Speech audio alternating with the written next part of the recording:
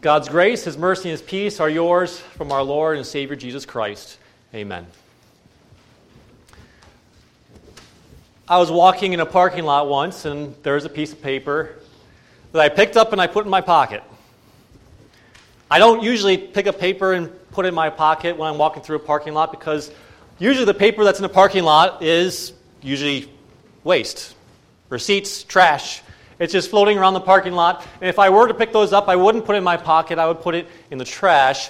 But this one piece of paper I put in my pocket.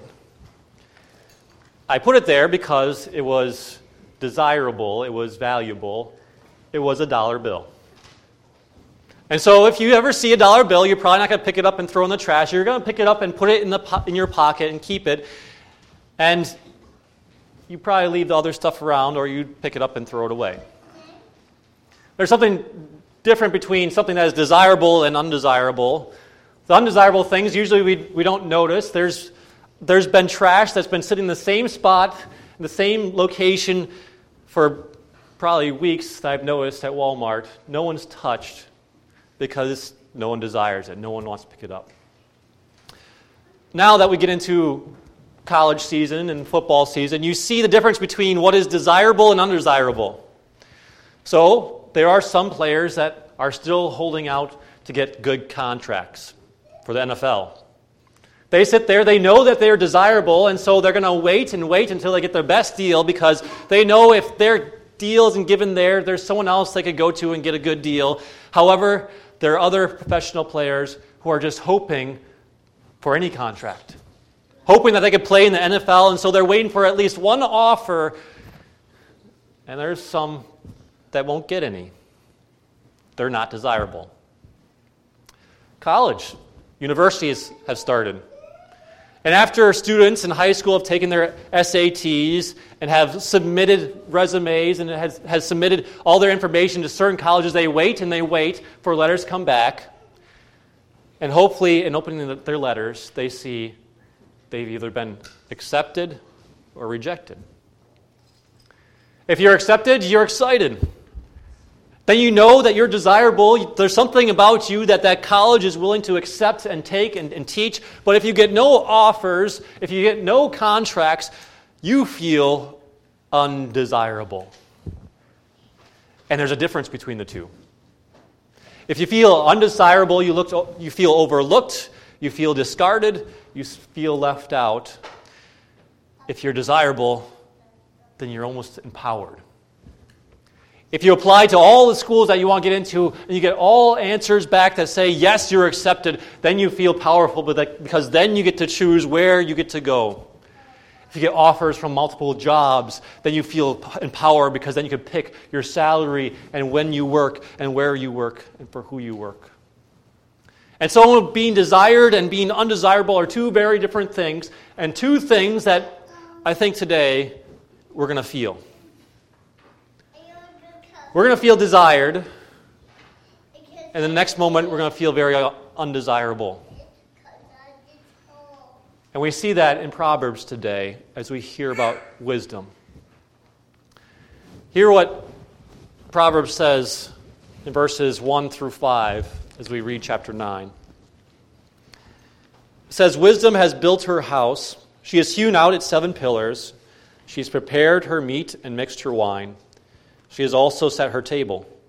She has sent out her maids, and she calls from the highest point of the city. Let all who are simple come in here, she says to those who lack judgment. Come, eat my food, and drink the wine I have mixed." Quite a generous offer. This wisdom, this character wisdom, not only has prepared a meal, but has gone to great lengths to put on this meal, even to the point where he's built his own house, hewn out pillars. This is a very big house. This is a very elaborate meal. He has laid out everything. He's prepared the meat and mixed the wine, and everything is ready. And he does it in an odd way. He prepares everything first. Everything is absolutely ready for someone to come in and eat, even before inviting anyone. And then once everything is ready, he goes out, he sends his maids, he goes out to the top of the city and he says, "Come, all those who are simple, come in and eat." It's like being invited to a banquet that you know you're not supposed to be at. It's elaborate. You know the food is going to be great. It's going to be filling. It's going to be tasty. It's going to be wonderful. You're going to walk out there and you're going to be so happy and so glad that you went. He says, to all who are simple, come in. But that's not the only offer. Our lesson only goes to verse 9 today. But if you continue to read through chapter 9, following verses 13, you see there's another offer on the table. Another character called Folly. She sits at her front door and she does very similar things to what wisdom does. She sits there and she calls out to the simple, those who lack judgment, come in, I have food for you too. Come in, it's sweet, it's delicious, eat my food. And she knows she's not as good as wisdom. She can't make the meal and the banquet as wonderful as wisdom or as filling or as nutritious as wisdom. And so she understands how to get the market. She floods the market and says, everything I have is just as good as wisdom. Come in, take this water. It says, verse 15 or 16. Let all who are simple come in here, she says to those who lack judgment. Stolen water is sweet. Food eaten in secret is delicious. She has something that she knows is not as good as wisdom, and yet she poses it just as good. Come and eat. This is just as good as the banquet wisdom has put on. Come and eat this food. Stolen water, doing things bad is sweet. It's delicious. Eating in secret, doing simple things, hiding behind closed doors, it's good. It may not taste as good as wisdom. It may not be as nutritious as wisdom, but it sure seems as good. And both wisdom and folly come out to us and say, come and take and eat. Wisdom says, I had this wonderful meal that is healthy and nutritious for you. And folly says, forget nutrition. I have candy. I have junk food for you. You know it's not good for you, but you can eat it over and over again, and you're going to come back for more because it tastes so sweet and so delicious. Come to me.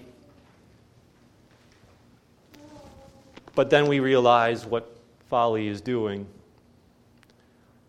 Little do they know that the dead are there, that her guests are the depths of the grave.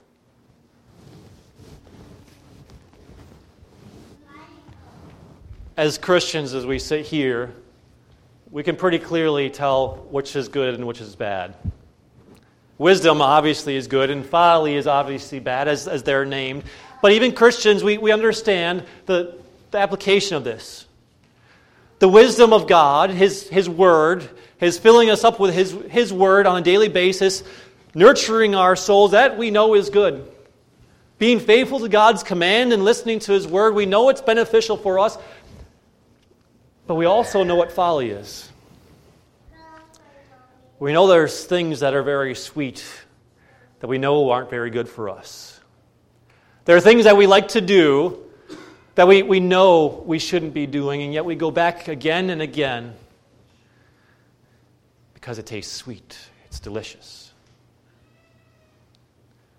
As Christians, we know what's good, what's bad. But there's something else at play here. It's not just the good and the bad, not just wisdom and folly, but the fact that you feel desired right now. It's like you're in the middle, and wisdom and folly are fighting over you, trying to lure you in, saying, my place is better, my food is better, my entertainment is more enjoyable for you. Come to me. That's both of them saying, come and enjoy and relax and take and sit and eat. And maybe the sin for us as Christians is not necessarily seeing what is good and bad, but seeing ourselves for what we're not. Because we sure feel desired.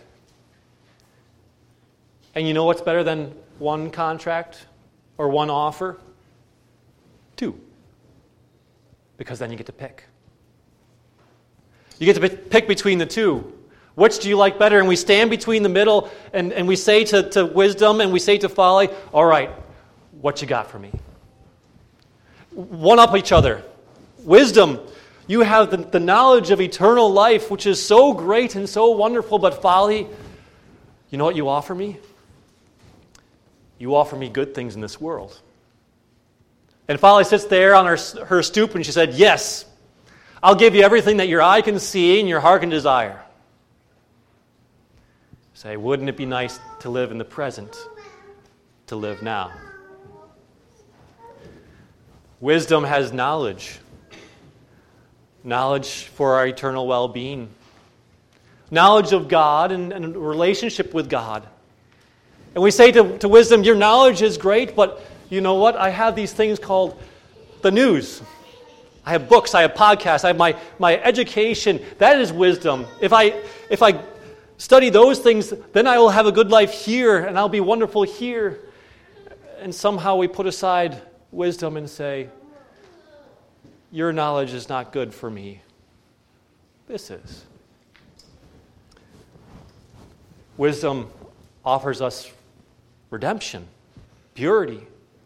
It gives us purpose for husbands and wives and single people, how we use our body and how we act and how we speak to each other. And we say this is all good and precious and holy. But you know what folly tells us? You can do whatever you want. Use your body how you want. Use your tongue how you want. You have freedom to do what you want. And so we stand here between wisdom and folly and say, wisdom, folly's got this. What more do you have for me? What extra do you have? Because I get to choose.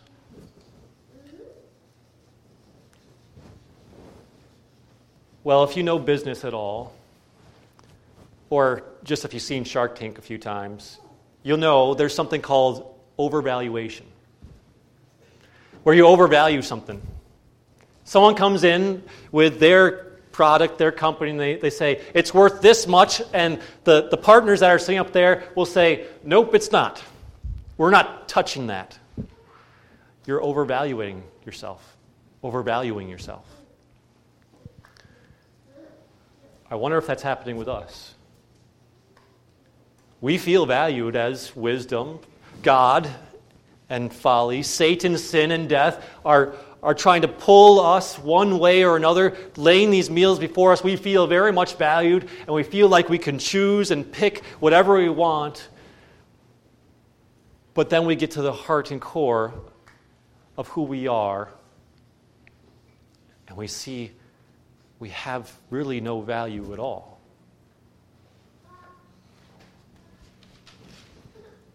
You see, the only reason that we are of any value is because God has this illogical love that He gives us. It's illogical because love usually depends on two people. If you love your spouse, you love them oftentimes because they love you back. If you love a teacher, it's probably because they invested time in you and they cared for you, and so you love them back. If you love a friend, it's likely because they love you back at the same time. And yet here, God, He's giving us love, but it's not that we love Him back. You see the time and the effort that He put in to putting on this banquet. He has built it, this house. He has put up its pillars. He has prepared everything. And He says to the simple, those who lack judgment, come in and eat. And the thing is, we offer His banquet nothing. It's not as if we're some famous celebrity that walks into a banquet and all of a sudden it's the thing to go to. We come in and we're filthy and we're sinful. We make a mess of ourselves. It's not like we added some value in coming to the banquet that we maybe were the life of the party or center of conversation and helped things go along. It wasn't that at all. It says we were simple, we lacked judgment. The only reason we were invited to that banquet is because of God's illogical love. that he prepared this whole thing and he said to everyone, come. Come and take and eat of food that you will not find anywhere else. Come and be part of this celebration, a celebration that you will find nowhere else, a celebration of my love for you. And so you begin to see how simple we really are as we straddle the fence between folly and wisdom. As we think that just because both of them are fighting over us, we have some value. But maybe folly comes after us because folly wants to undo everything that God does. Folly wants to do the opposite of what wisdom does. And so it's like an investor. If there's someone who's really good at investing, everyone looks to that person. And when they invest in someone, everyone else invests in it.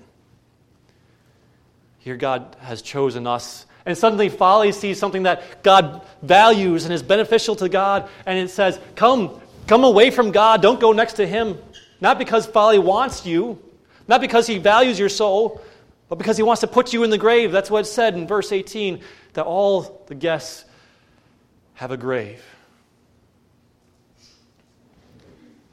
We have no value in ourselves. Not one. No value at all. And yet God lays this feast before us. He says, come on, you who are simple. Sure, it may be sweeter that you go live a sinful life, because we've all stepped into folly's house before. We've listened to folly's ways and tasted the sweet treats that folly gives. But we're missing this whole meal, this whole banquet. And every moment we miss it is a moment we don't benefit from it. He's laid it out for us. He says, this is the best I give you. I can't give you any more. I'm not like folly. I don't promise something extra every time. I don't promise the world to you and give you nothing. This is, you know what you get. And this is what you get. Food for your soul. That my son laid out his life for you to give you life for your soul.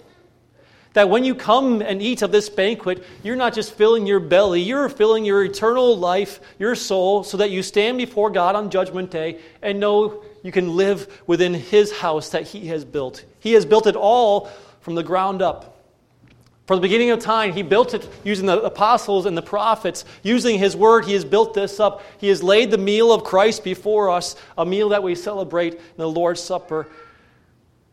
He's prepared it all for you, all at his expense. And we're desired. Just because of who God is and his illogical love. We're desired because of what he has laid before us. He says, all you who are simple-minded, come and eat. It's good to have multiple contracts and multiple offers in this life. But for God, he says, don't entertain another offer. This is the best that you'll get. This is the finest that you'll ever find. It's right here. And every moment away from that, you do yourself no good. So come and consume my word and my sacraments. Eat it on a regular basis. Find yourself standing in God's holiness and his purity, fleeing from this junk food of folly, so that you stand as one who is loved, not one who is in the grave. You're desired, not because of what you have done, but because who God is. May we live and take part of that meal as we grow in God's Word on a regular basis, as we hear, preach, taught, and as we study it at home. And every time we do, we open that banquet and we consume of this wonderful meal. We thank Jesus as he has invited us to this wonderful meal. Amen. Please stand.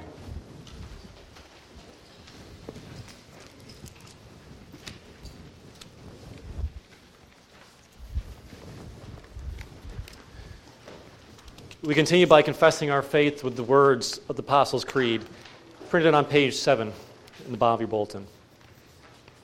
We confess, I believe in God the Father Almighty, maker of heaven and earth.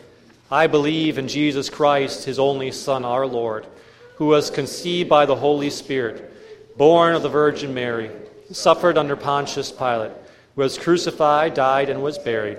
He descended into hell. The third day he rose again from the dead. He ascended into heaven and is seated at the right hand of God the Father Almighty. From there he will come to judge the living and the dead. I believe in the Holy Spirit, the holy Christian church, the communion of saints, the forgiveness of sins, the resurrection of the body, and the life everlasting.